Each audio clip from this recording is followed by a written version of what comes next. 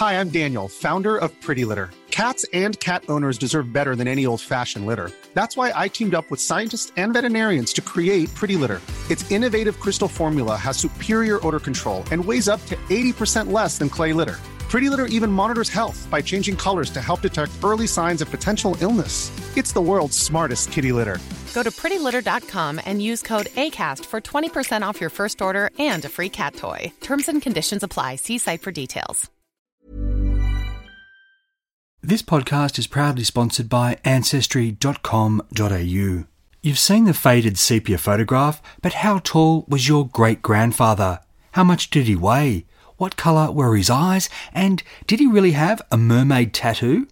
These are the sort of details that can turn a family tree into a colourful and compelling personal history. And they're the sort of details you can sometimes discover in military and/or police records at Ancestry.com.au. I use Ancestry constantly to research and write this podcast, and it could help you piece your past together too. For more information, go to Ancestry.com.au because there could be more to your story. Forgotten Australia is written and produced by me, Michael Adams, in the Blue Mountains of New South Wales on land traditionally owned by the Darug and Gundungurra people. I pay my respect to Aboriginal elders past and present.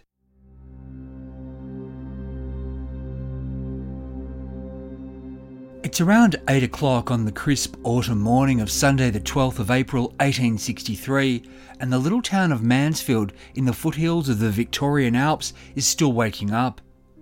At the village's police station, Mounted Constable John Bruce and Mounted Constable John Duggan are going about their business when they're hailed by a visitor arriving on horseback.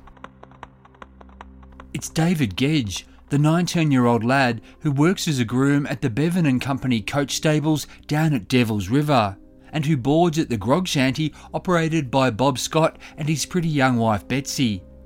David's in a state of nervous excitement. He blurts it out. "Bob Scott is shot." Constable Bruce says, "What? Bob Scott?" Constable Bruce has met the man a few times, knows that he doesn't just serve grog, but he's partial to the stuff himself. A man like that might very well do himself a mischief if he was fool enough to handle a gun while in his cups. But it's not like that, David Gedge tells them. Julian Cross, he says, the coloured man who works as a cook at the shanty, he's the one who shot Bob. Shot him dead. The constables, they have to get down there and take Julian Cross in charge. Arrest the man before he does something else. Sunday morning has suddenly taken on a different complexion for the Mansfield police. They grab their horses, make sure their own guns are in order, and, with David Gedge, they ride for Devil's River. I'm Michael Adams, and this is Forgotten Australia. You're listening to Murder at Devil's River, Part 2. I'm innocent, but I know I'll hang. While David Gedge was relaying the news of the murder, back at Devil's River, Elias Ellis was doing his bit by keeping an eye on Julian Cross. Mr. Ellis and his wife Ellen had been in their dray outside the shanty when the shot was fired around midnight last night. David had come to Mr. Ellis within seconds, claiming that Bob Scott had shot himself. It was only hours later that young David had told the truth, that Julian had killed Bob. Watching the shanty, Mr. Ellis observed Julian and the newly widowed Betsy Scott pottering about. Julian Cross, the murderer, wasn't panicking or trying to flee. Around 7 or 8, Mr. Ellis went into the hut. Betsy asked could he do her a favour. She was too upset to go into the bedroom where Bob lay dead in the bed. But her sons, John, about 7, and Tom, about 4, were asleep in the room. Could Mr. Ellis please go and get them? Could he also collect some of their clothes and some of hers? Mr. Ellis did as he was asked. But while he was in the bedroom, he noticed that the double-barrelled pistol on the bed had been moved. Last night, moments after the gunshot, it had been near the dead man's hand, but pointing away from his head. Now it pointed more towards Bob, as if someone had shifted it to make it look more like a suicide weapon. It wasn't lost on Mr. Ellis that David Gedge had gone into the room last night after the supposed suicide But before he'd told the truth about Julian Cross, David had been doing something in there, moving something. But what? And why? On the ride from Mansfield to Devil's River, David Gedge told the mounted constables what had happened last night. Around 11:30, he said, he'd been sitting by the kitchen fire and looking in through the bedroom doorway on poor Bob Scott, who was in his bed and suffering the delirium tremens. Julian Cross had come into the kitchen and grabbed the long gun he used for hunting. He'd had a pistol in his other hand. Julian had then gone into the bedroom, and a few seconds later, there'd been the shot. Julian had come out and he'd pointed a pistol at David. Julian said he would shoot David dead right there, right then, unless he got on his knees and swore by God that he would never tell what had just happened.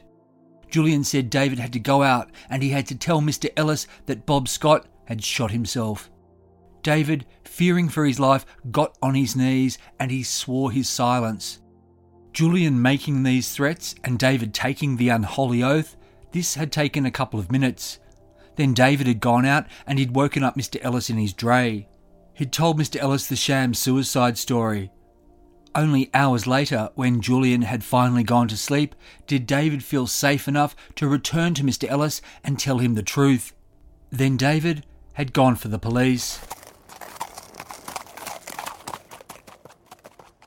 Around 10:30 that Sunday morning, David Gedge and the constables rode in to Devil's River. Julian Cross didn't offer any resistance when Constable Bruce arrested him and put him in handcuffs. The officer warned Julian that he didn't have to say anything, but anything he said might be used against him. Julian replied, "I'm innocent, but I know I'll hang for it." Constable Bruce searched Julian but found nothing. Mr. Ellis was interviewed and he gave his version of events leading up to and after the shooting. He told of hearing the gunshot, Betsy and David saying Bob had shot himself with a pistol, his doubts about this, and then David coming to him later with a story about Julian. Mr. Ellis also told them that the pistol on the bed appeared to have been moved. The police then went into the hut with Julian and went into the bedroom. On the bed rested a chamber pot containing vomit, the remains of Bob's last struggle with the delirium tremens that he thought would kill him. But death had been far swifter. The bullet had blown a hole in the back of his head, made its way through his skull and pushed his right eye almost out of its socket before exiting the right temple. Constable Duggan said of the scene, "This is a fearful occurrence." Julian Cross said, "I did not shoot him." But David had come into the room and he said, "Yes, you did shoot him." Julian denied it. David reaffirmed his claim and added, "I'll swear to it too." Julian raised his manacled hands and said, "I have to thank you for this." David replied, "Yes, it's my turn now. I'm not frightened of you." Despite what these men were saying, the police had to consider the possibility that Bob had shot himself with the pistol. Except now, it was gone. David pointed out the long gun in the kitchen. The constables examined it and it had every appearance of having recently been fired. They found the pistol in the kitchen too, placed on a table, or in another version, down by the door. In any case, it seemed highly unlikely the pistol was the murder weapon. The right barrel was rusty, and it hadn't been fired for some time.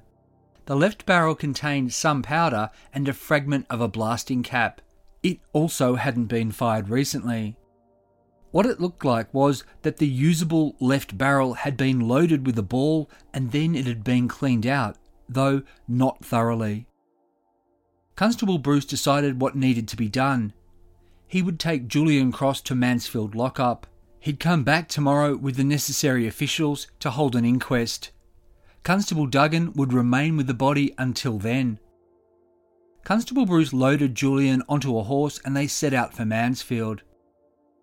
Soon after they arrived, the little town was buzzing with the news of the murder. A reporter for the Wangaratta Dispatch had gotten wind of the story and began writing his report. What he knew at first was only that a coloured man had been arrested for Bob Scott's murder and that this coloured man was protesting his innocence. That might have been what the police told the reporter, or it might have been what the reporter gleaned from town gossips. But Constable Bruce would later say that Julian Cross had started speaking freely on the journey from Devils River to Mansfield. He hadn't told everything then, but he had added to his story on the Monday. What Julian Cross had to say was astounding. Constable Bruce conveyed this information to his superior, Detective Constable James Edwards at Jamison. Urgent arrangements were made. On Monday, Detective Edwards and his offsider, Sergeant Moore, rode to Devils River. When they reached the grog shanty, Detective Edwards interviewed Julian Cross for himself, Julian having been brought there in custody by Constable Bruce. Then Detective Edwards spoke at length with Mr. and Mrs. Ellis. Next, he saw Betsy Scott. Detective Edwards said, "This is a sad affair. Tell me all you know about it." The young widow replied, "I don't know, for I was outside, at the back of the chimney, when the shot was fired." Detective Edwards next interviewed David Gedge. What did he know? David told him the same thing he'd told Constable Bruce yesterday morning at Mansfield and then on the ride back to Devils River. That day, in addition to the police, 2 other men had come to the grog shanty on official business. They were local magistrate Mr. G. Govett and Dr. Samuel Reynolds from Big River. In the shanty, Magistrate Mr. Govett opened the inquiry into the death of Bob Scott and heard from witnesses. Betsy was sworn, and of her husband Bob she said, quote, "He had been ill the last fortnight, and I have been sitting up with him every night. The cause of his illness was drink. I called in Mrs. Ellis to sit up and relieve me. When I sat up, Gedge and Cross, the blackfellow, were in the kitchen, joining the room where my husband lay." Betsy detailed her tiredness, quote, "During the early part of Saturday evening, I lay down, leaving Mrs. Ellis with my husband. Mrs. Ellis went out, and Scott called for drink. I rose and gave it to him. Mrs. Ellis came in again, and we sat and waited till he went to sleep. Mrs. Ellis went out and said she would go and see where Mr. Ellis was. She was so long gone that I went to see if she had gone to bed." Betsy continued, "I had not been out more than 3 minutes when I heard the report of firearms, 1 single shot. I came back to the kitchen door to see what had happened and saw nothing but smoke in the bedroom. Gedge passed me and he said he was going to call Ellis. I waited till Ellis came in.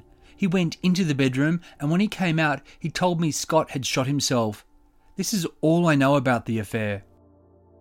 Detective Williams asked Betsy if she'd gone into the bedroom. She replied, "I did not go in and see if he was shot. Cross was in the kitchen when Gedge rushed by me. There was always a pistol on the shelf within his reach. The prisoner was in our employ." Next, David Gedge was sworn. He said on Saturday night he'd gone into the kitchen. Mrs. Scott and Mrs. Ellis were then looking after Mr. Scott. David Gedge said he was there until around 11 when Mrs. Ellis went out to see her husband. Then Mrs. Scott had gone out to see where Mrs. Ellis had gotten to. About a minute after that, Julian Cross had come into the kitchen with a pistol in his hand and he'd collected the gun as he passed into the bedroom. 2 seconds later, there'd been the blast. Quote, "I got up and went to the bedroom door when prisoner covered me with the pistol and made me swear never to divulge but that Scott had shot himself. I had to do it. I had to swear by my God. The prisoner made me kneel down and swear." So David had gone out and called to Mr. Ellis in the dray and claimed that Bob had shot himself. This charade had continued, David going through the motions of waking Julian up and then agreeing Julian should be the one to go get the magistrate, and then Julian saying it was too dark to catch a horse. It was only hours later that David felt he could risk revealing the truth. David told the inquiry, quote, "When prisoner went to sleep before the fire, I then went out and caught the mare and told Ellis what I had seen the prisoner do and to watch him while I went to Mansfield to tell the police." Detective Edwards asked where Mrs. Scott had been when the gunshot rang out and when Julian had David on his knees begging for his life. David said that Mrs. Scott at this time was at the back of the chimney about 12 yards off. He said, "I don't know if she could hear the conversation." Under further questioning, David said, quote, "About 3 minutes elapsed between the time I had called Ellis and the time that he came in." Mr. Ellis began to give his evidence, saying he'd heard the shot around 12 or 1. But Detective Edwards had heard enough from Mr. Ellis in private. He could be recalled later in the inquiry. Next came Dr. Samuel Reynolds. He needed to give official medical evidence about Bob's death. Dr. Reynolds had experience with gunshot wounds. From the smoke and grains of powder that had been driven into the skin, he reckoned that the muzzle of the gun had been 3 or 4 yards from the back of Bob's head. In other words, at close range, but not point blank. The force of the blast had shattered all but one bone in Bob's head. The fragments had scrambled his brains as the bullet exploded out of the right temple. This pointed to a long gun fired at him rather than a small pistol he'd used on himself. And of course, the bullet wound and Bob's position in the bedclothes was all wrong. In short, there was no way that he'd shot himself. Detective Edwards had everything he needed from the inquest as it stood. Based on the evidence given and on other information, which was Julian Cross's secret confession, he arrested David Gedge and Betsy Scott and charged them as accessories to the murder of Bob Scott. What Detective Edwards had heard from Julian Cross was this. Julian had been in bed on Saturday night when David had come to him with a pistol. The lad said he'd tried to shoot Bob with it, but it wouldn't go off. David said Julian needed to get up and he needed to shoot Bob. Julian had replied, "Oh no, perhaps the missus would not want me to shoot the master." David had said, "Yes, get up and see her." Julian had gone into the kitchen. There, he'd asked Betsy, "Is this what you want?" Betsy had said yes. She'd given him a glass of brandy to steady his nerves. Julian had taken up the gun that he used for hunting. The weapon's barrel had already been loaded with shot for possums. He couldn't extract it with a rod, so he had to wash it out with boiling water. David had melted the shot in a frying pan. Then he'd poked his finger into the soft clay of the kitchen floor to create a makeshift bullet mould, and he'd poured in the molten metal. Julian had then loaded the gun with powder and with this new bullet that was also wadded with cloth. Julian had gone into the bedroom and he'd shot his boss in the back of his head. After blowing Bob's brains out, Julian walked back into the kitchen. Betsy wasn't there. David now had his role to play. He ran out to Mr. Ellis at his dray and said in a panic, "Bob has shot himself." While David was doing this, Julian went back to bed and feigned sleep. Detective Edwards had heard versions of the story from David Gedge, Julian Cross, Betsy Scott, and Mr. and Mrs. Ellis. One contradiction in particular suggested that Julian Cross was telling something closer to the truth than what had come from the mouth of David Gedge. This was, Mr. and Mrs. Ellis both said that David had come to the dray instantly after the shot. By instantly, they explained, they meant just a matter of seconds. Yet David had claimed that after the shot, he'd spent a couple of minutes on his knees being menaced by the pistol-toting murderer, Julian Cross. Yet Mr. and Mrs. Ellis said they hadn't heard any voices in the moments before David arrived at the dray. Detective Edwards didn't tell Betsy and David what Julian Cross had confessed to doing. Nor was he going to give his suspects the chance to cook up any corrections to contradictions before they were committed for trial. So he ordered them split up. Sergeant Moore took Betsy to Mansfield and Detective Edwards escorted David to Jamison. Soon after they rode away from the shanty, David said, "Well, I can prove that I did not shoot Bob." Detective Edwards replied coolly, "I have not charged you with it." Veteran police know that a suspect will often fill any silence that's allowed to form. And that's what appeared to happen as they clip-clopped their way along the road to Jamison. Feeling the need to unburden his conscience, David Gedge made a full confession, and he promised that he'd repeat everything he'd said for the magistrate. On the Saturday night, David told the detective, after Mr. and Mrs. Ellis had gone back to the dray, Bob had started scolding Betsy. Scolding was the word that would be contained in the police report. Likely this was supposed to mean that Bob was insulting his young wife as he demanded more booze. Given everything she'd done for him, was doing for him, Bob was behaving very badly. but of course the man also wasn't in his right mind. In any case, Julian had called out from his room asking what was going on. David said to the detective, quote, "I told him Bob was scolding the missus. Julian then came into the kitchen, took up a gun that was there, drew out a charge of shot and bits of lead and gave it to me to make a ball. I put the lead into a frying pan and melted it over the fire. I then got some soft clay and Julian made a hole in it with his finger. I poured the lead into the hole and made the bullet. The bullet was large for the pistol, so I pared it down to fit and gave it to Julian. As for the pistol, it had a ball stuck in its left barrel. David had drawn it out and thrown it away. He thought he'd also gotten rid of the remnants of the cap and powder, but he hadn't." David went on. "Julian then laid the pistol on Bob's bed and began to load the gun. He put a measure and a half full of powder into it. He then wrapped some calico around the ball and put it in the gun." David said Betsy had, during this time, been in another little room in the shanty. Now David went to her. "I then told Mrs. Scott to go out for a while. She went through the kitchen where Julian Cross was." David told Detective Edwards, "I went into the sleeping room to see if Bob was asleep. Bob wasn't, but he was stupid with drink. At least he wasn't looking at David. That might have been unnerving." Quote, "I came out and Julian then went to the door of the room and shot Bob. He then ran out to his room and I ran to call Ellis and tell him that Bob had shot himself. When I went out, I pushed Mrs. Scott, who was standing beside the chimney, further back."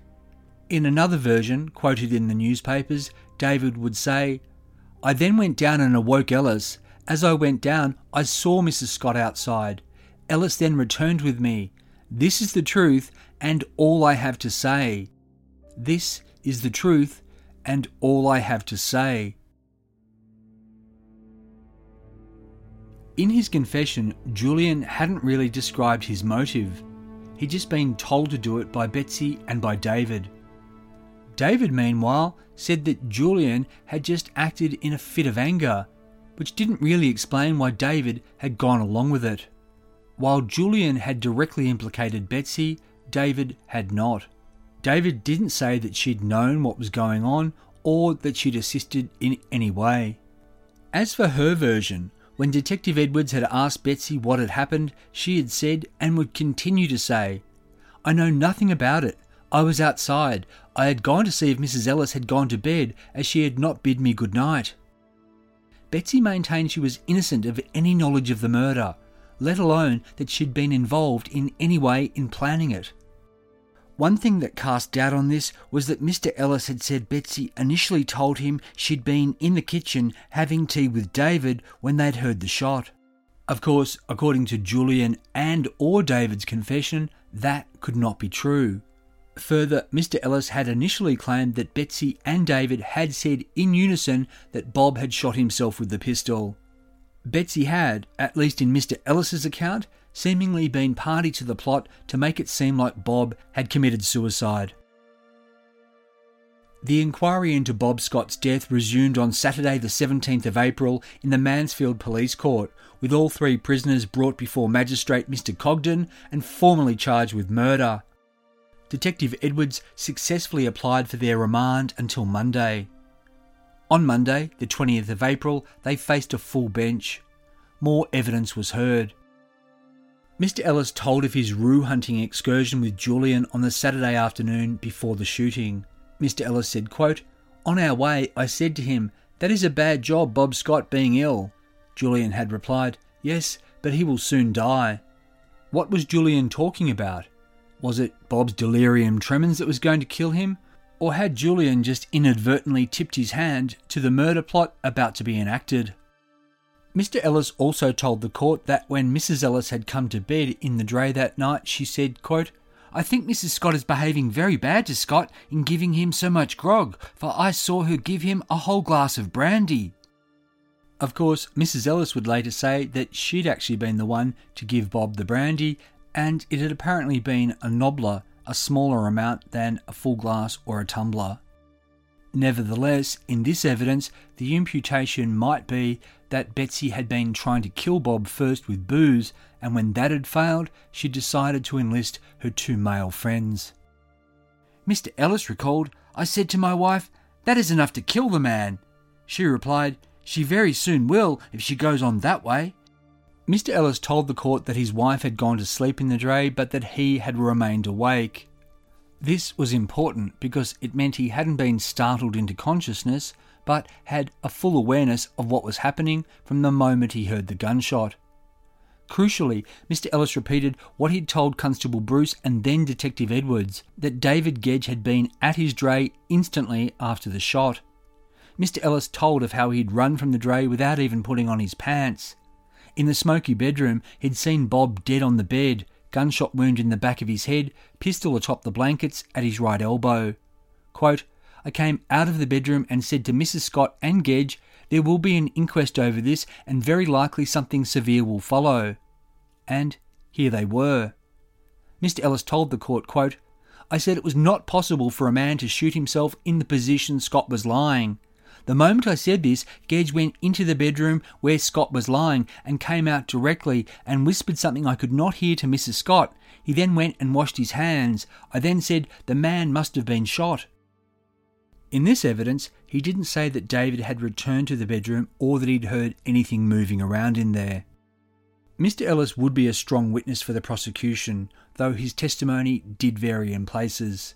Mr. Ellis now told the court how he'd questioned Betsy and that he'd called her a foolish woman for leaving a pistol in reach of her delirious husband.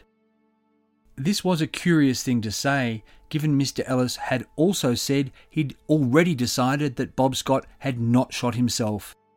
Mr. Ellis intimated to the court that David Gedge and Betsy Scott had been intimate, telling of what he'd seen when he and Mrs. Ellis had stayed at Devil's River 3 days before the shooting. Quote, "About 6 o'clock in the morning, I was feeding my horses and saw the prisoners Elizabeth Scott and David Gedge come out of the house and go into the coach stables together. They remained there about an hour. I called my wife's attention to it and said, 'That does not look well, does it?'"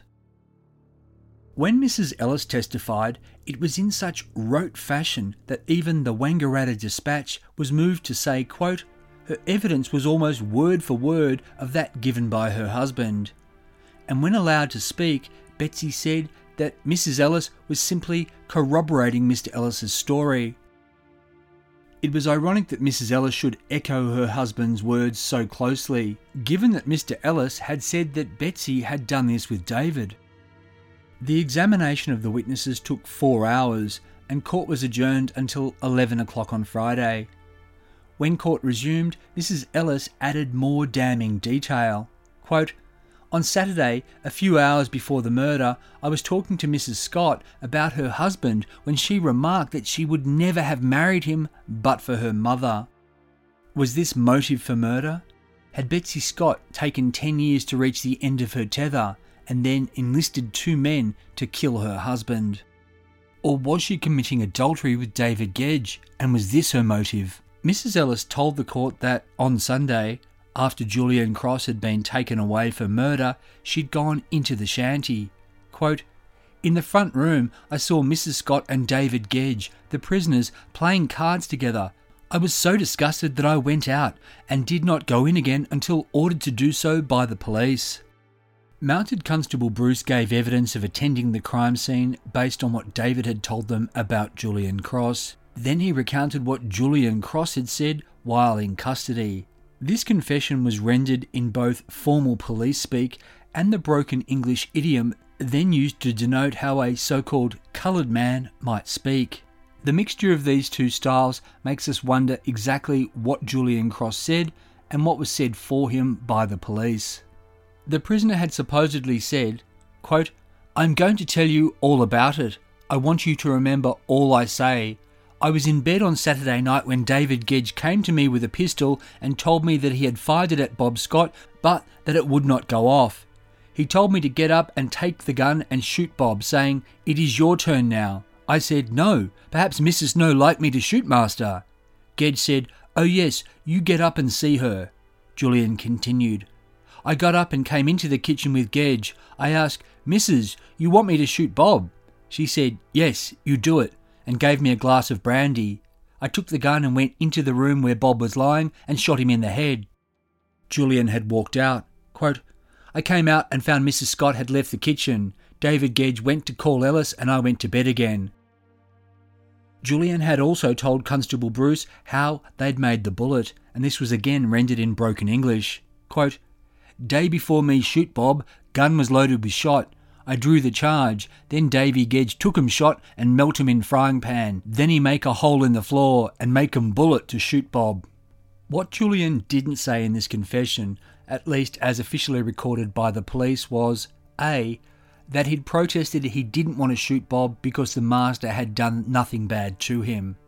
B, that Betsy had made him drunk by giving him 2 tumblers of grog rather than 1.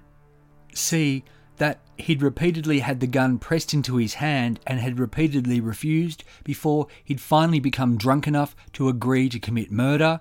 Or D, that Betsy had previously asked him to buy laudanum, which was a tincture of opium and alcohol that she intended to use to kill Bob with an overdose, but he, Julian, hadn't been able to procure any. All of those colourful details would emerge later. For the moment, Detective Edwards told the court of the denials he'd heard at the scene from Betsy and from David, and what David had then confessed on the road back to Jamison.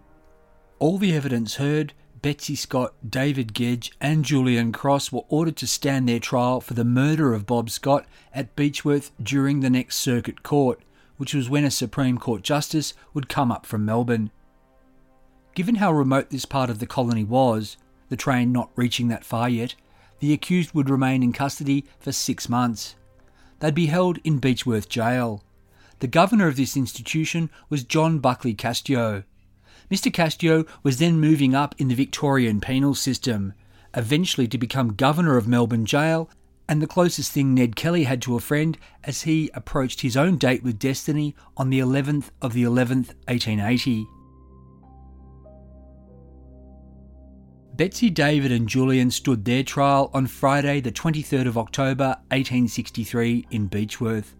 The presiding judge was William Stawell, Chief Justice of the Supreme Court. All 3 accused pleaded not guilty. Betsy's counsel was Mr. George Milner Stephen. Like Betsy, his life had been changed by the systematic colonisation theories and advocacy of Edward Gibbon Wakefield, having been South Australia's 3rd colonial secretary in 1838-1839. More recently, he'd been a Victorian parliamentarian, and he'd soon leave the law to become a hands-on spiritual healer in New South Wales. A Mr. Bowman acted for David Gedge and a Mr. Prendergast for Julian Cross. 12 men, good and true, would decide the fate of the accused, women then not being allowed to serve on juries. If any or all of the accused were found guilty, they would automatically receive the sentence of death. Since 1842, when 2 Indigenous men had become the first people hanged in Victoria, the colony had embraced capital punishment, executing people at a far higher rate than New South Wales and Tasmania. Dozens and dozens of malefactors had gone to the gallows, most for the crime of murder. What they had in common was they were all men.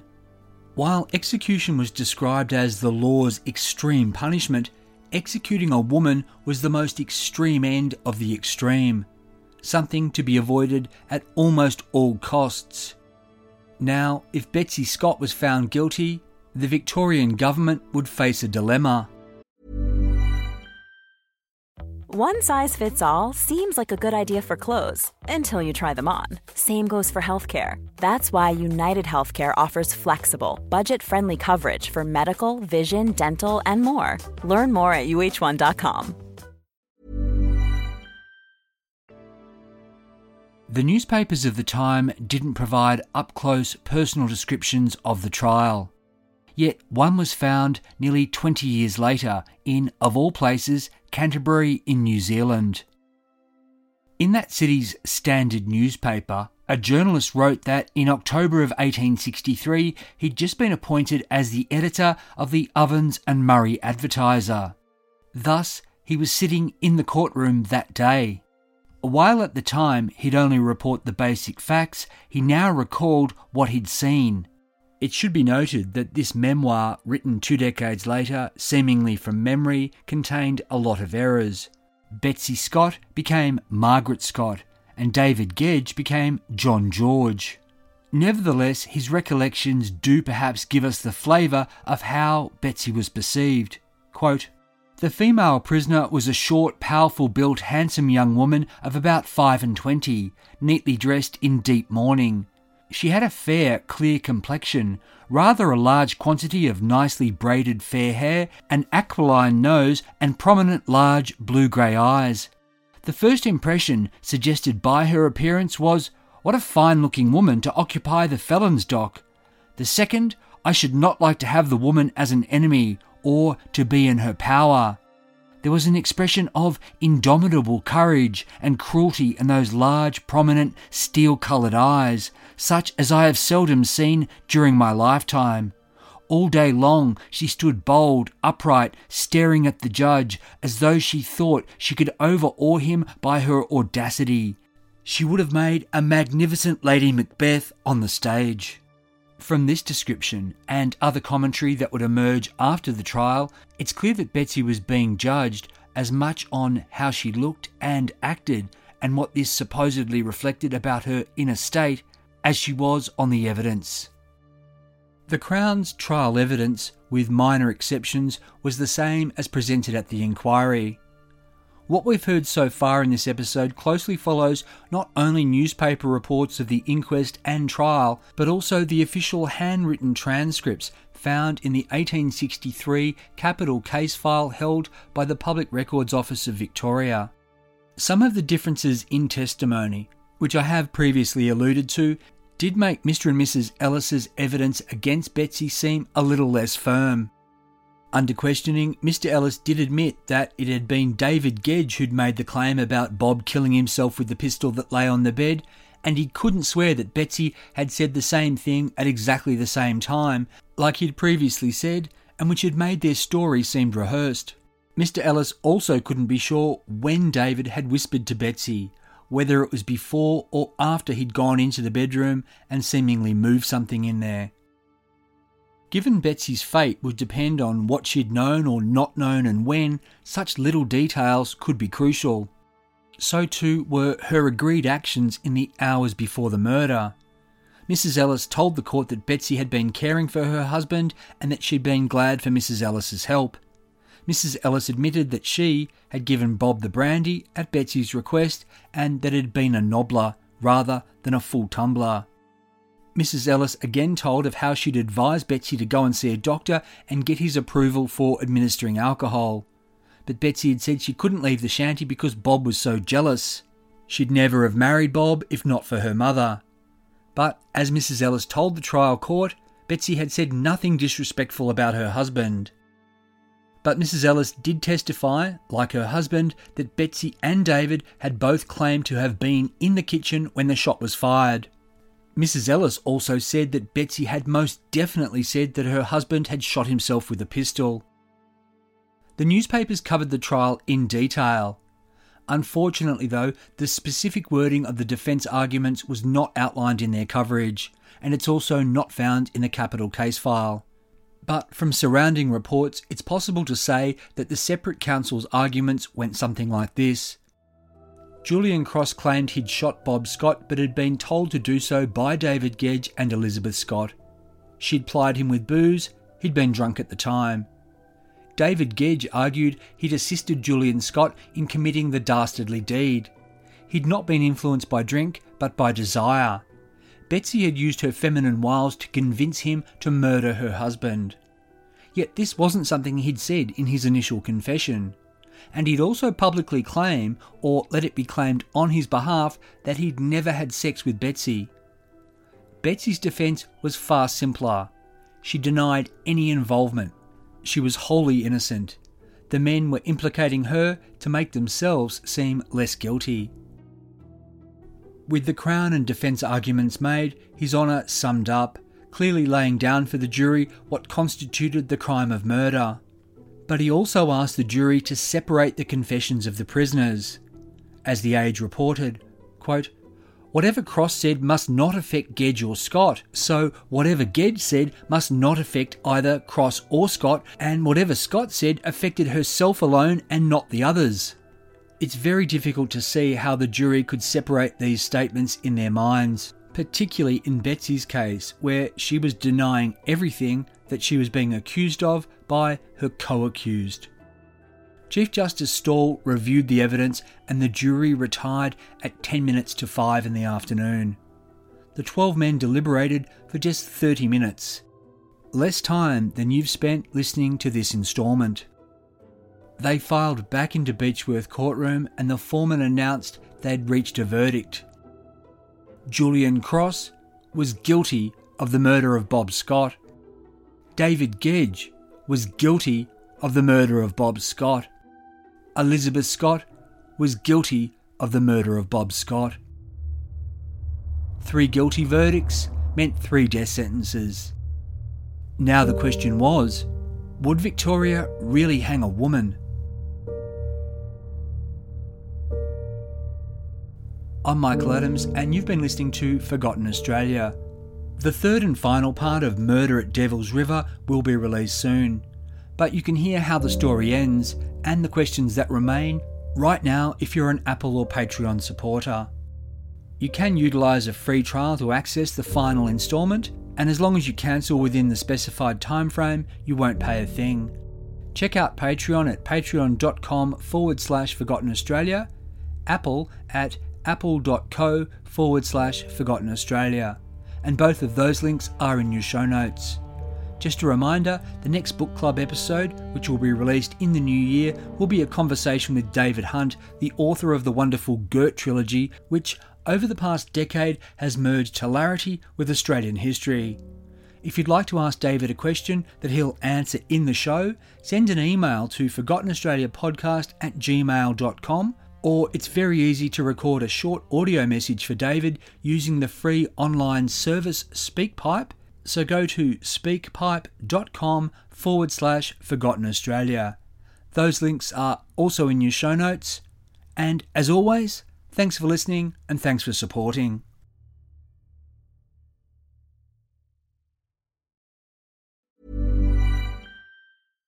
When you drive a vehicle so reliable it's backed by a 10-year, 100,000-mile limited warranty, you stop thinking about what you can't do and start doing what you never thought possible. Visit your local Kia dealer today to see what you're capable of in a vehicle that inspires confidence around every corner. Kia, movement that inspires. Call 800-333-4KIA for details. Always drive safely. Limited inventory available. Warranties include 10-year 100,000-mile powertrain and 5-year 60,000-mile basic. Warranties are limited. See retailer for details.